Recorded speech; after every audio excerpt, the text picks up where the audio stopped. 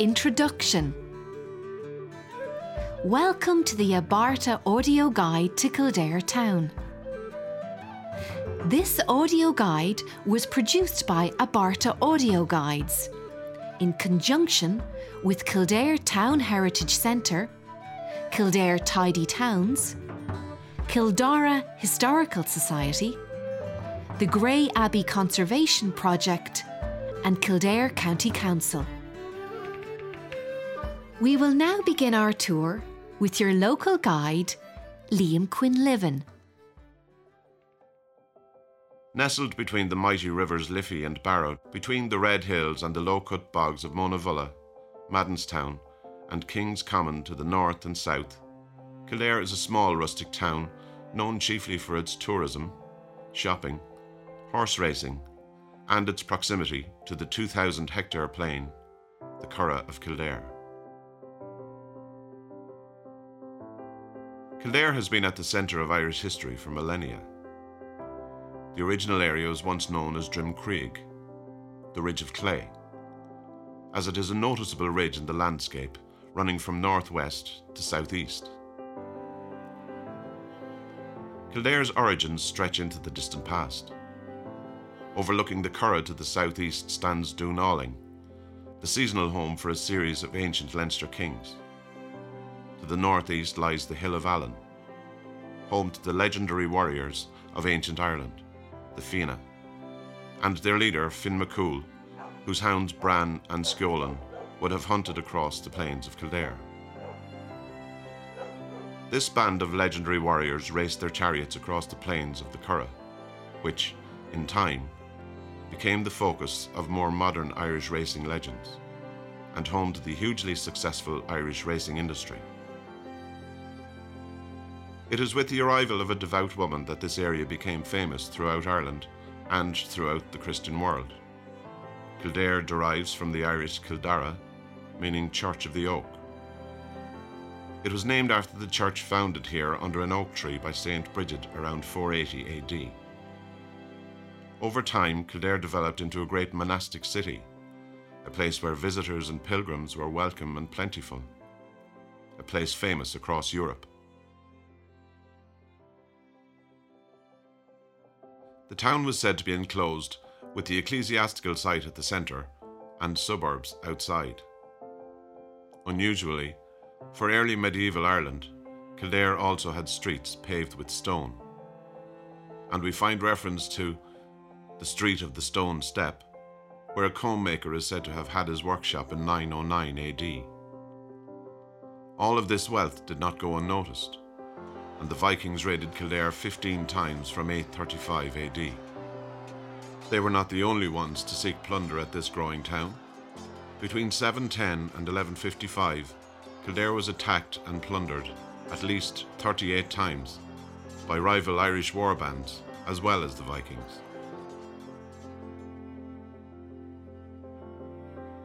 The town was also an attractive base during the Norman invasions of Ireland, and a strong castle was constructed on one of the two hills that sit astride the ancient Ridge of Clay. In its later history, Kildare became a venue for aristocratic horse racing enthusiasts, and the setting for a tragedy during the 1798 uprising. We will encounter their stories later in our tour. We will now begin our tour at the Kildare Town Heritage Centre on Market Square.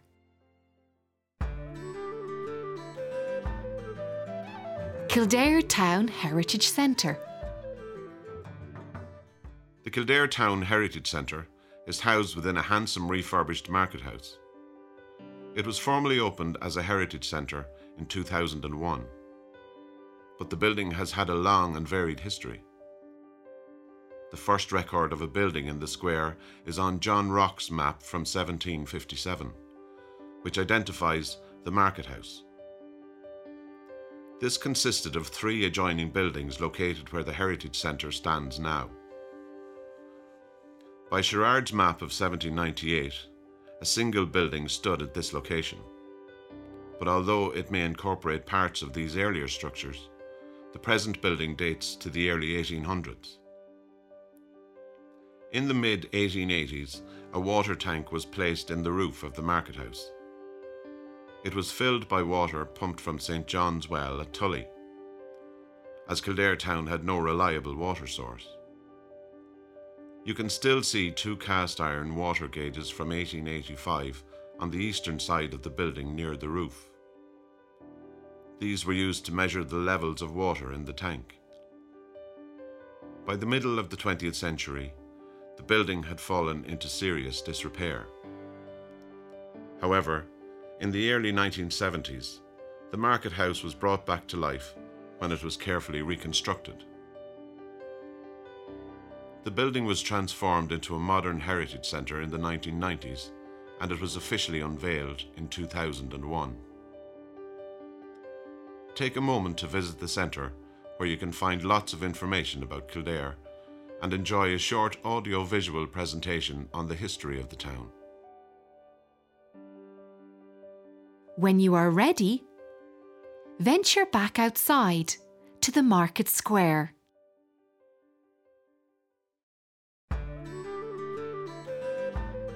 The market square. It is believed that markets were held here for 1,000 years or more, and conceivably shortly after the monastic site was first established. Early medieval monasteries were often a place of craft and industry. The weekly Thursday market that still exists in Kildare town is a tradition that goes back to a Statute of Parliament from 1458. If you look at the southern wall of the Heritage Centre, you can see a plaque that commemorates the centenary of the 1903 Gordon Bennett Cup, the ancestor of modern Grand Prix races. The race was over a figure-of-eight circuit that incorporated parts of Kildare, Laois and Carlow. The cup was won by the Belgian driver Camille Janazzi, who was nicknamed the Red Devil because of his wild driving style. Kildare town was a vital control point on the route, and the race is still commemorated annually on the June bank holiday weekend by the local vintage and classic car club.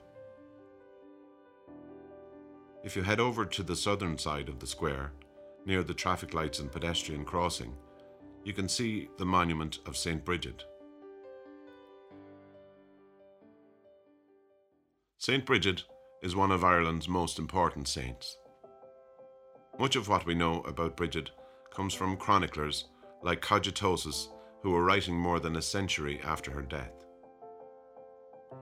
The stories are entwined with legends and mythology, and aspects of the story of St. Bridget seem to be heavily influenced by a pre-Christian Irish goddess called Bridget. The name Bridget itself means the Exalted One, and many of the attributes of the goddess, such as healing powers, poetic skills, and learning, may have been woven into the character of St. Bridget. It can be difficult at times to find the historical woman behind the stories. Bridget is believed to have been born in the middle of the 5th century, in either 439 or 452 AD, and is said to have died on February the 1st, 524 AD. This day became her feast day, Lá Féile Bhríde, and people remember her by plaiting rushes into a cross. The 1st of February was also an important celebration in the pre-Christian calendar. It was Imbolg and marked the beginning of spring.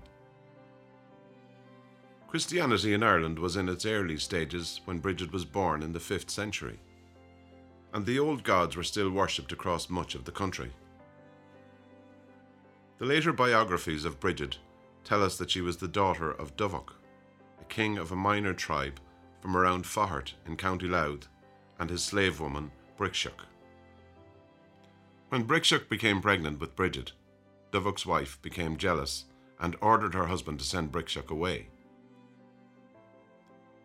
She was sold to a poet and then sold again to a druid, and it was in the druid's household that Bridget was born. Being a kindly man, the druid freed Bridget and her mother. They returned to Dovach, but he tried to sell Bridget into slavery again, when he grew tired of Bridget donating all she had to the poor. He failed in that attempt, so instead pressured Bridget into accepting an arranged marriage. But the strong-willed Bridget steadfastly refused, and instead chose to take the veil and become a nun. There are many legends of miracles attributed to St. Bridget at Kildare, and these miracles still have echoes in the place names of areas around the town and county. The Curragh of Kildare itself is often called St. Bridget's Pastures. A legend tells that the King of Leinster had a terrible and unusual physical deformity. He had the ears of a donkey instead of a human. Not only embarrassing, having the ears of a donkey was also highly dangerous, as in early medieval Ireland, a king had to be perfect in appearance and stature.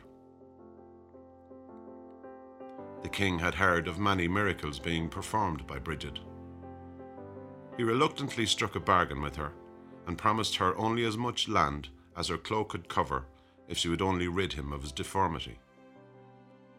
Bridget agreed and promptly cured the king. To fulfill the bargain, she cast out her cloak, which miraculously spread in all directions until it covered all of the great plain known as the Curragh. The king, mindful of the miracle and Bridget's sanctity, granted her the land covered by the cloak, and the Curragh became known as St. Bridget's Pastures.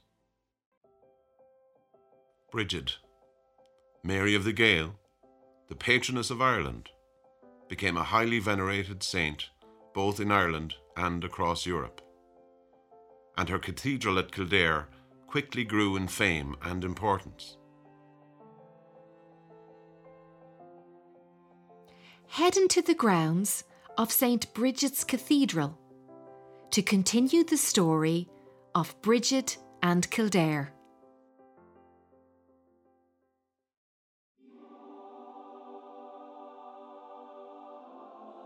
St. Bridget's Cathedral stands on the site of the original Church of Bridget, which was established under an oak tree.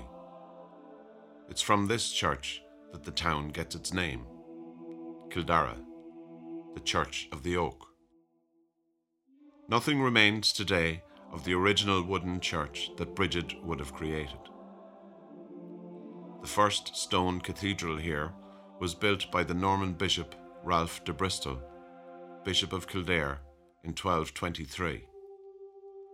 However, by the mid-17th century, this cathedral was almost entirely in ruins.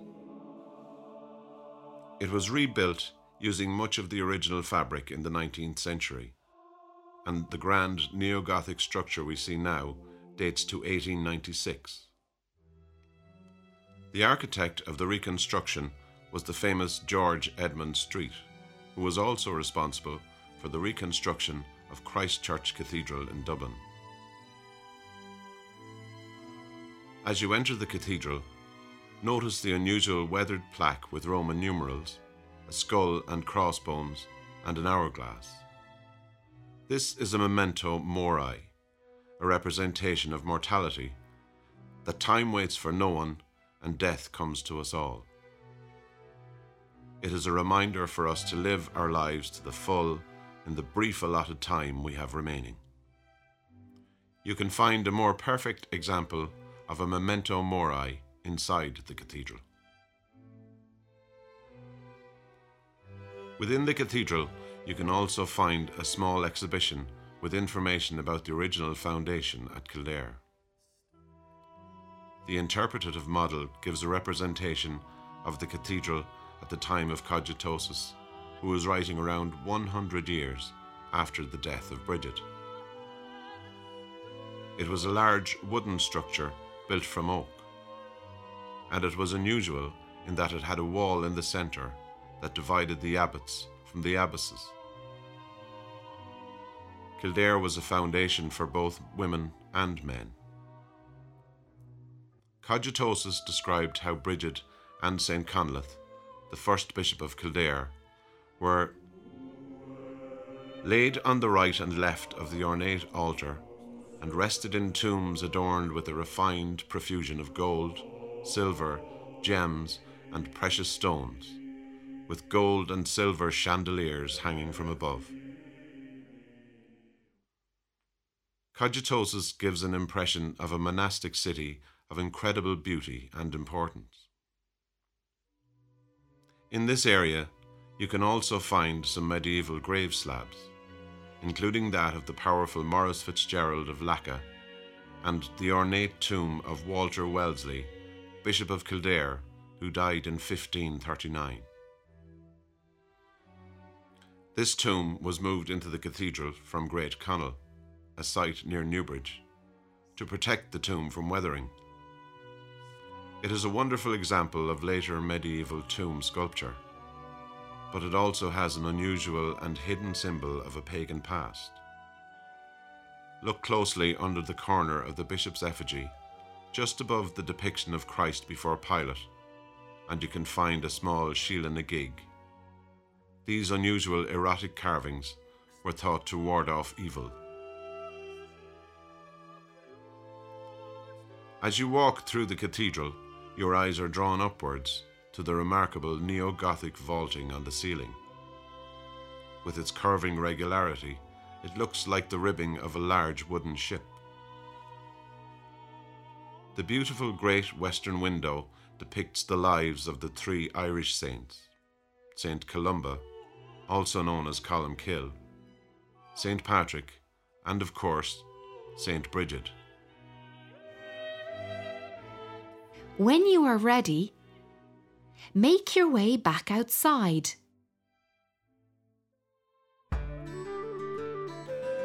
The cathedral grounds. When you exit the cathedral, look to your right and you will find a hole in one of the cornerstones. This is known locally as a wishing stone. If you kneel and put your right arm through the hole, lean your left shoulder inwards and touch your heart with your right hand, you can make a wish. As you pass around the western side of the cathedral, you can see a number of 18th century tomb vaults. Continuing westward, you will see a plain granite high cross with a damaged ringed head. This probably dates to the early part of the 12th century, though it was believed to have been restored around the time of the renovations of the cathedral in the late 19th century. Move now towards the tall round tower. The round tower in Kildare is one of the tallest in Ireland, standing an impressive 33 metres tall, but lacks its conical roof. The battlements you see today were added in the 18th century. If the original roof was still intact, Kildare's round tower would be the tallest in Ireland. The doorway of the round tower is unusual, with a triangular hood made of red sandstone. The tower is largely constructed of limestone with a granite base, and it probably dates to around the earlier half of the 12th century. Scholars have long debated the purpose of these uniquely Irish monuments. It is generally accepted today that round towers were constructed as bell towers. They are known as Clig Chuck in Irish, which translates to bell house. They would have also been visible from miles around, and as such, they would have acted like a signpost to weary pilgrims walking along the ancient routeways across the plains of Kildare. For a small fee, the tower can be climbed by visitors from the 1st of May to the end of September.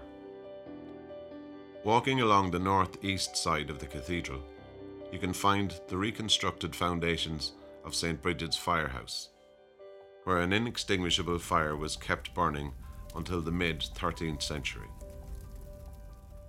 The firehouse may again be a reminder of Bridget and Kildare's link with pre-Christian tradition. There are many myths and legends attached to the firehouse of Bridget. It was said that only nuns may enter to tend the flames in safety. The 12th century chronicler Gerald of Wales, who came to Ireland following the Norman invasions, noted stories about the perils for men crossing the thorn hedge boundary that surrounded the fire temple.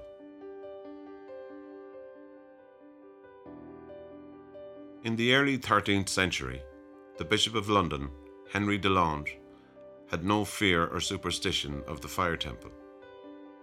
He denounced the sacred flame as a pagan practice and ordered it to be extinguished.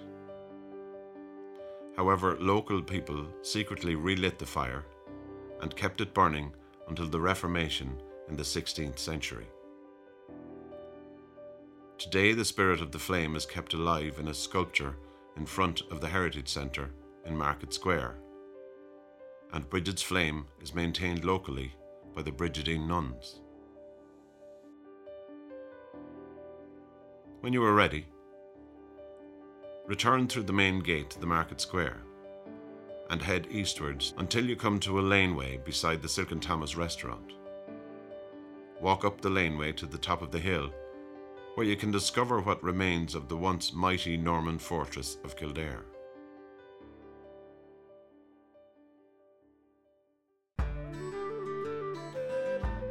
Kildare Castle.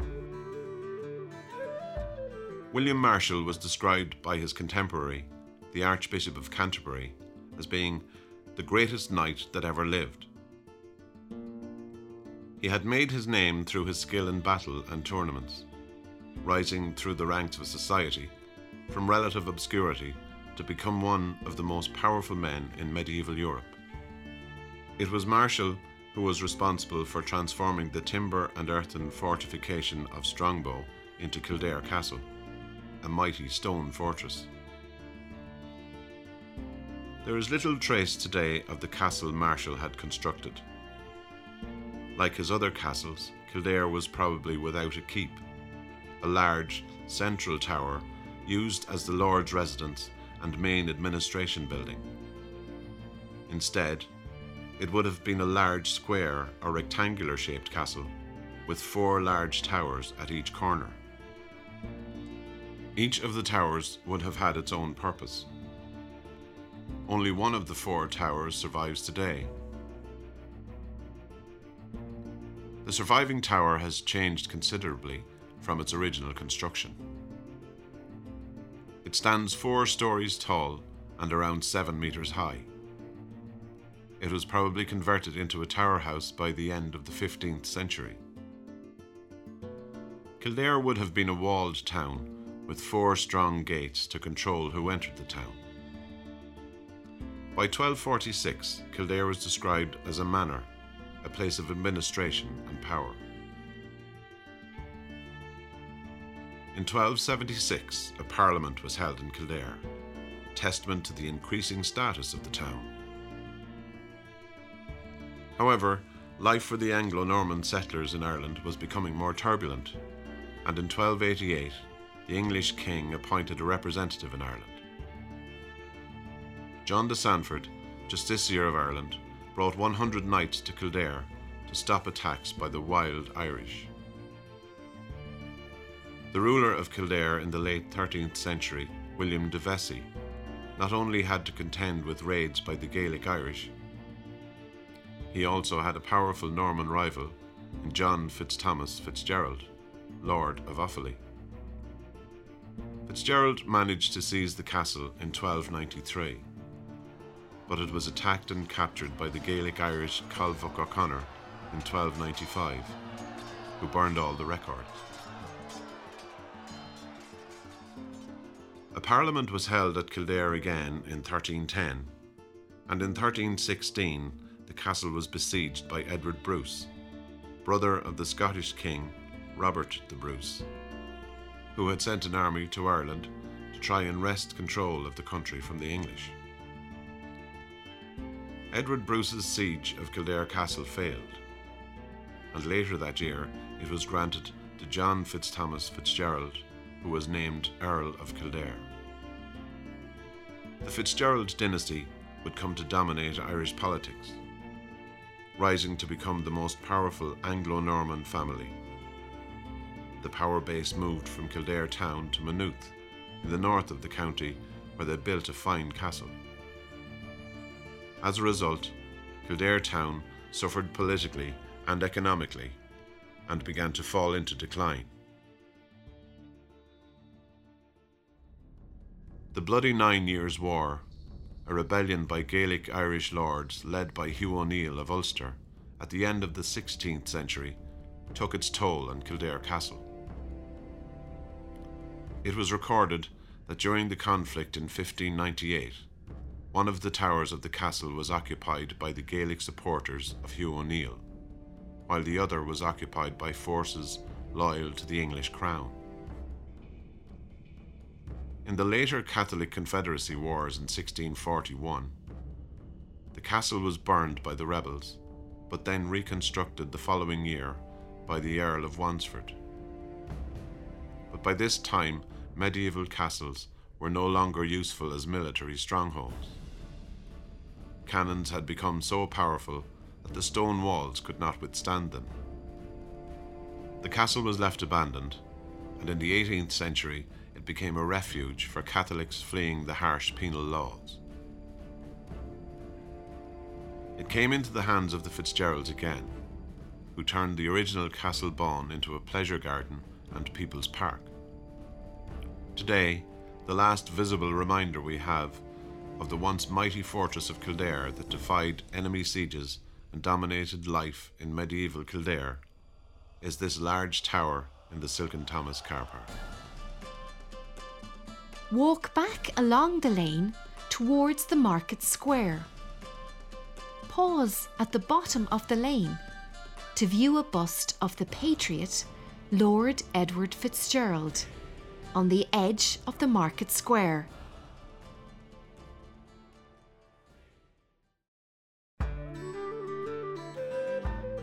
Lord Edward Fitzgerald.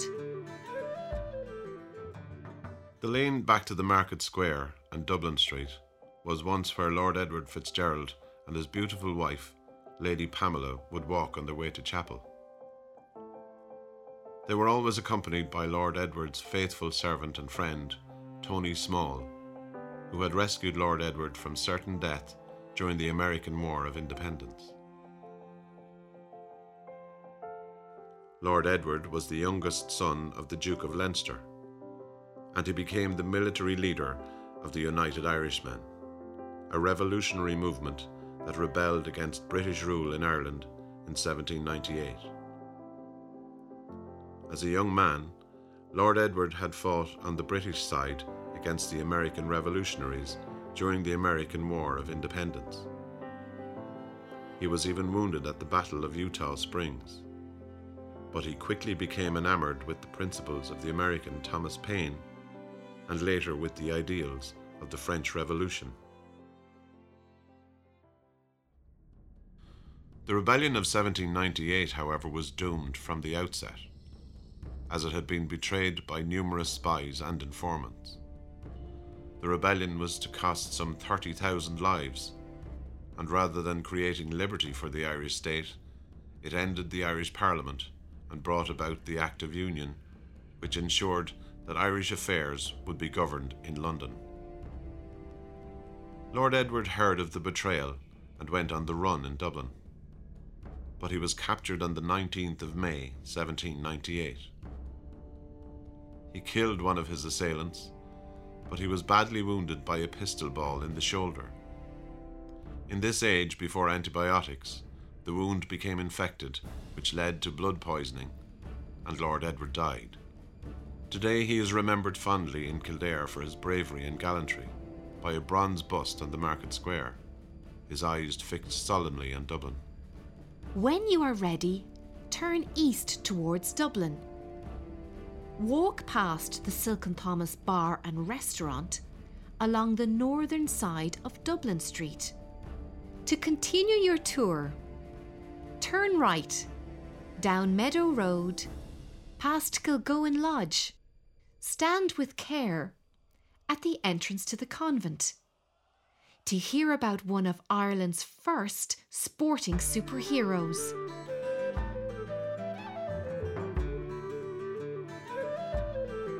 Dan Donnelly. The convent site was once in the possession of Captain Kelly of Maddenstown House, a well-known uilleann piper who trained the boxer Dan Donnelly to beat the Englishman George Cooper on the Curragh in 1815. The fight took place in front of an estimated 20,000 spectators in a natural amphitheatre, afterwards immortalised as Donnelly's Hollow.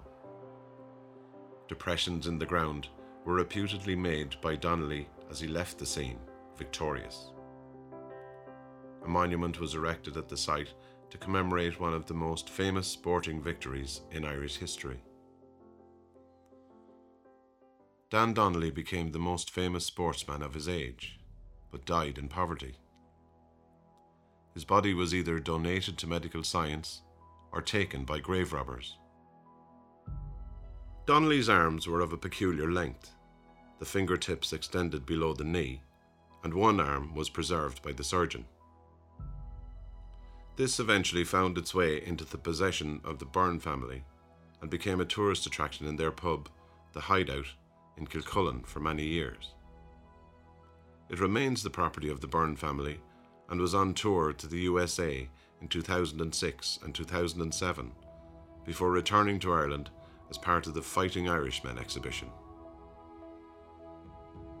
When you are ready, continue west to the junction of Meadow Road, Tully Road and St. Bridget's Square.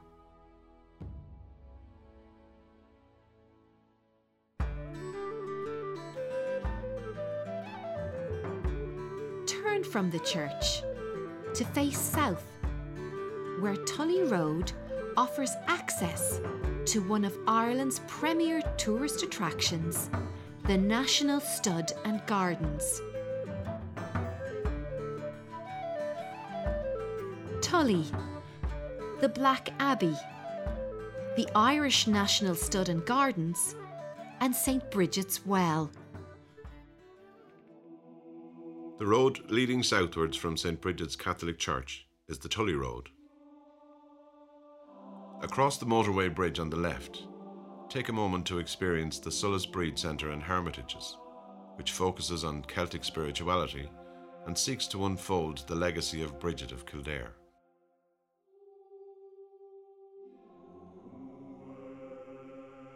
Tully, which denotes rising ground, is the site of the Black Abbey, founded before 1212 AD, a commandery of the Knights Hospitallers, or Knights of the Order of St. John of Jerusalem.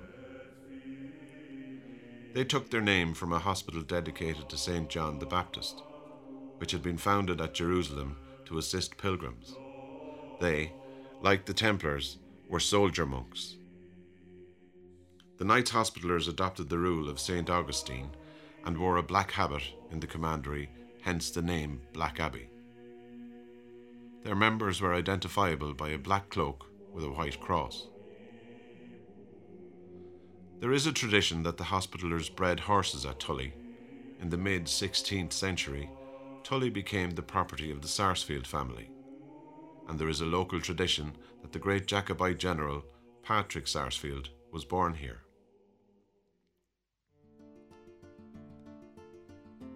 In June 1899, Tully was purchased by Colonel Hall Walker, later Lord Wavertree, who established a stud for the breeding and rearing of thoroughbred racehorses.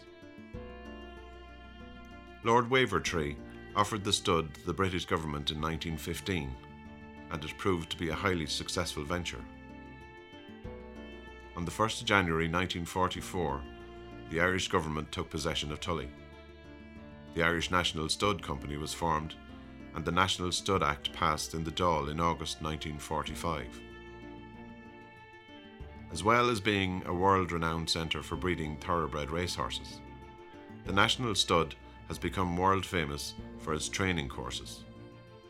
It is also home to the recently refurbished Irish Horse Museum, where the skeleton of the world-famous Arkle is on display. The Japanese gardens remain one of the most famous tourist attractions in Ireland, contained within the grounds of the National Stud. They were planned by Colonel Hall Walker and built by Tasa Ida from Japan at a cost of £38,000 from 1906 to 1910. The gardens were planned to symbolise the life of man from the cradle to the grave. The journey of the human soul through all its experiences, from birth through to the afterlife. To celebrate the millennium, the Irish National Stud created St. Fiacre's Garden. St. Fiacre is the patron saint of gardeners, and this planned garden has 4 acres of woodland and lakeside walks designed to represent the monastic movement in the 6th and 7th centuries in Ireland. There is a fee to enter the National Stud and Gardens, where you can choose a guided tour option or a leisurely stroll through spectacular scenery as hidden marvels unfold before your eyes. Why not relax with a coffee and sample the renowned homemade delights in the charming on-site cafe and gift shop? There is a popular St. Bridget's Well nearby at the Grallochs. On leaving the National Stud and Gardens, retrace your steps towards the town until you come to the road west towards Newtown Cross, which is located almost directly across from the Black Abbey graveyard. A short distance along this road, you will see a narrow lane on the southern side of the road. Cross with care and continue to St. Bridget's Well. According to tradition, Bridget kept her cow there, prayed there, and made butter beside the stream. Pilgrims have always prayed on the mound beside the stream, and the site remains a place of pilgrimage, particularly during Féile of Bríde, the festival of St. Bridget, which is held in February each year. A beautiful, spiritual setting awaits you. On leaving St. Bridget's Well, please retrace your steps northward along Tully Road to the town and St. Bridget's Square.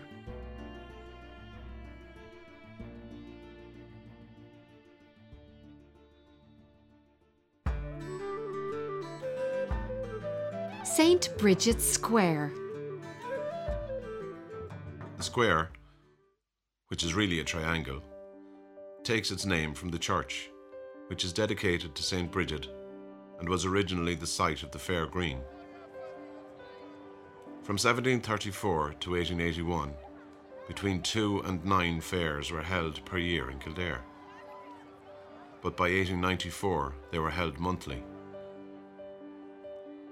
The Fair Green was moved to the north of the town after the coming of the railway in 1846 to accommodate the use of the railway in transporting livestock. St. Bridget's Square was also the former home of legendary Kildare footballer William Squires Gannon. He lived in the last house of the row on the CMWS side. Bill Gannon was a star footballer for local club Round Towers in the 1920s, but also for County Kildare, and won All-Ireland medals in 1927 and 1928. He captained the county side to victory in 1928, the first time the Sam Maguire Trophy was ever played for, and so he has gone down in the GAA history books as the first man to hold the trophy aloft.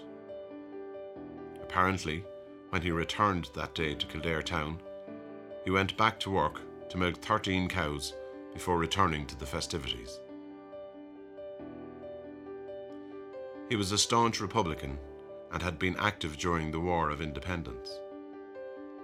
During the Irish Civil War, he was imprisoned in Newbridge Barracks with the anti-treaty prisoners. Squires worked at the local water treatment plant on Tully Road. He died on the 11th of March, 1967.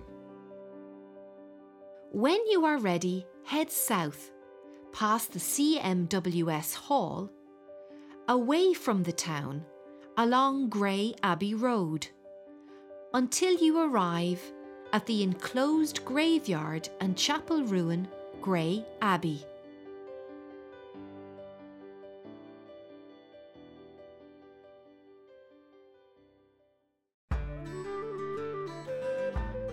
The Grey Abbey. The Grey Abbey is a Franciscan foundation which dates to around 1254 and is credited to William de Vesey and Maurice Fitzgerald. De Vesey was Lord of Kildare, who made the original grant of land, but the abbey flourished under the patronage of the Fitzgerald dynasty, who replaced de Vesey as the rulers of Kildare. The Grey Abbey was named after the colour of the habits worn by the Franciscan monks. All that remains today are the ruins of the Abbey Church, but the remains of the foundations of the cloisters to the south of the Abbey, in Butler's Field, are still visible in the undulating field surface. It is the burial place of at least 4 Earls of Kildare. Possibly the earliest manuscript written in the English language in Ireland, which dates to around 1320, is attributed to Friar Michael of Kildare, and the collection in the Bodleian Library, Oxford, is known as the Kildare Poems. Portions of the annals of the 4 masters were transcribed in the Grey Abbey by Brother Mihal O'Clerig in 1627 and again in 1637. Almost in the centre of the graveyard is a large grave with an imposing stone monument. This monument was erected in 1948 by the National Graves Association at Grey Abbey to commemorate 7 men executed in 1922 on the Curragh during the Irish Civil War and reinterred here in 1924. The Rathbride column, who were part of the irregular or anti-treaty forces, had been in operation along the railway line near Kildare. They were captured in a dugout at Moore's Bridge near the Curragh racecourse with a considerable cache of arms. Their intelligence officer, Thomas Bean from Rathangan, was killed on the spot, although official reports say he was killed trying to escape from the Curragh. The remainder were executed at the Curragh prison, the glass house, shortly afterwards, and buried without funeral or ceremony.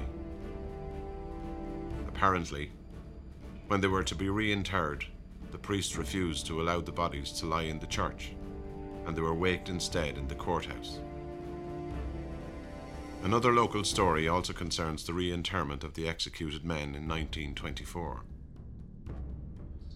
There was an exceptionally large police presence on the day to prevent a Republican demonstration, but a shot, or shots, were fired over the grave.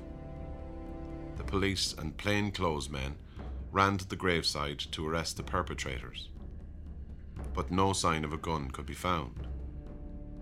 Apparently, the gun was hidden in one of the women's umbrellas, and they were not about to be coerced or cooperate with the forces of the state.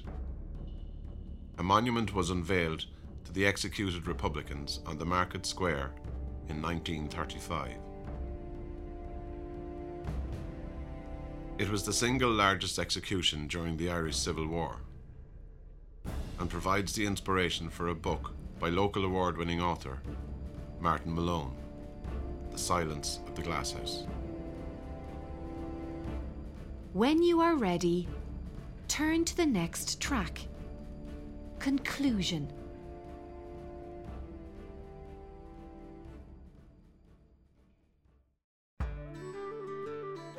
Conclusion. In keeping with Kildare's history as a centre of markets, trade and commerce, Kildare Village was opened in 2006 and is home to high-end international and domestic fashion brands, offering a unique retail experience. 3 features have been added to the village, which serve to recognise the importance of the heritage of the town and surrounding area. 2 bronze Irish wolfhounds, Bran and Skiolan, the hounds of Finn McCool, legendary hero and leader of the Fianna, who had their home on the nearby Hill of Allen. An oak tree, symbolising the establishment by St. Bridget of her church at Kildare in the late 5th century. And a monument to the Friars' Well, acknowledging the contribution of the religious orders to the development of Kildare.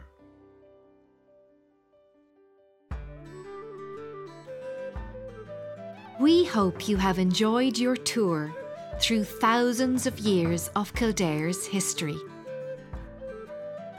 If you would like to learn more about the fascinating story of Kildare, then we highly recommend dropping into the Heritage Centre on Market Square, where you can find details on the great walking tours around Kildare and the area, and you'll discover a number of superb guidebooks that are filled with facts and images about Kildare's history. Gunairi an bóthar leat. May the road rise to meet you.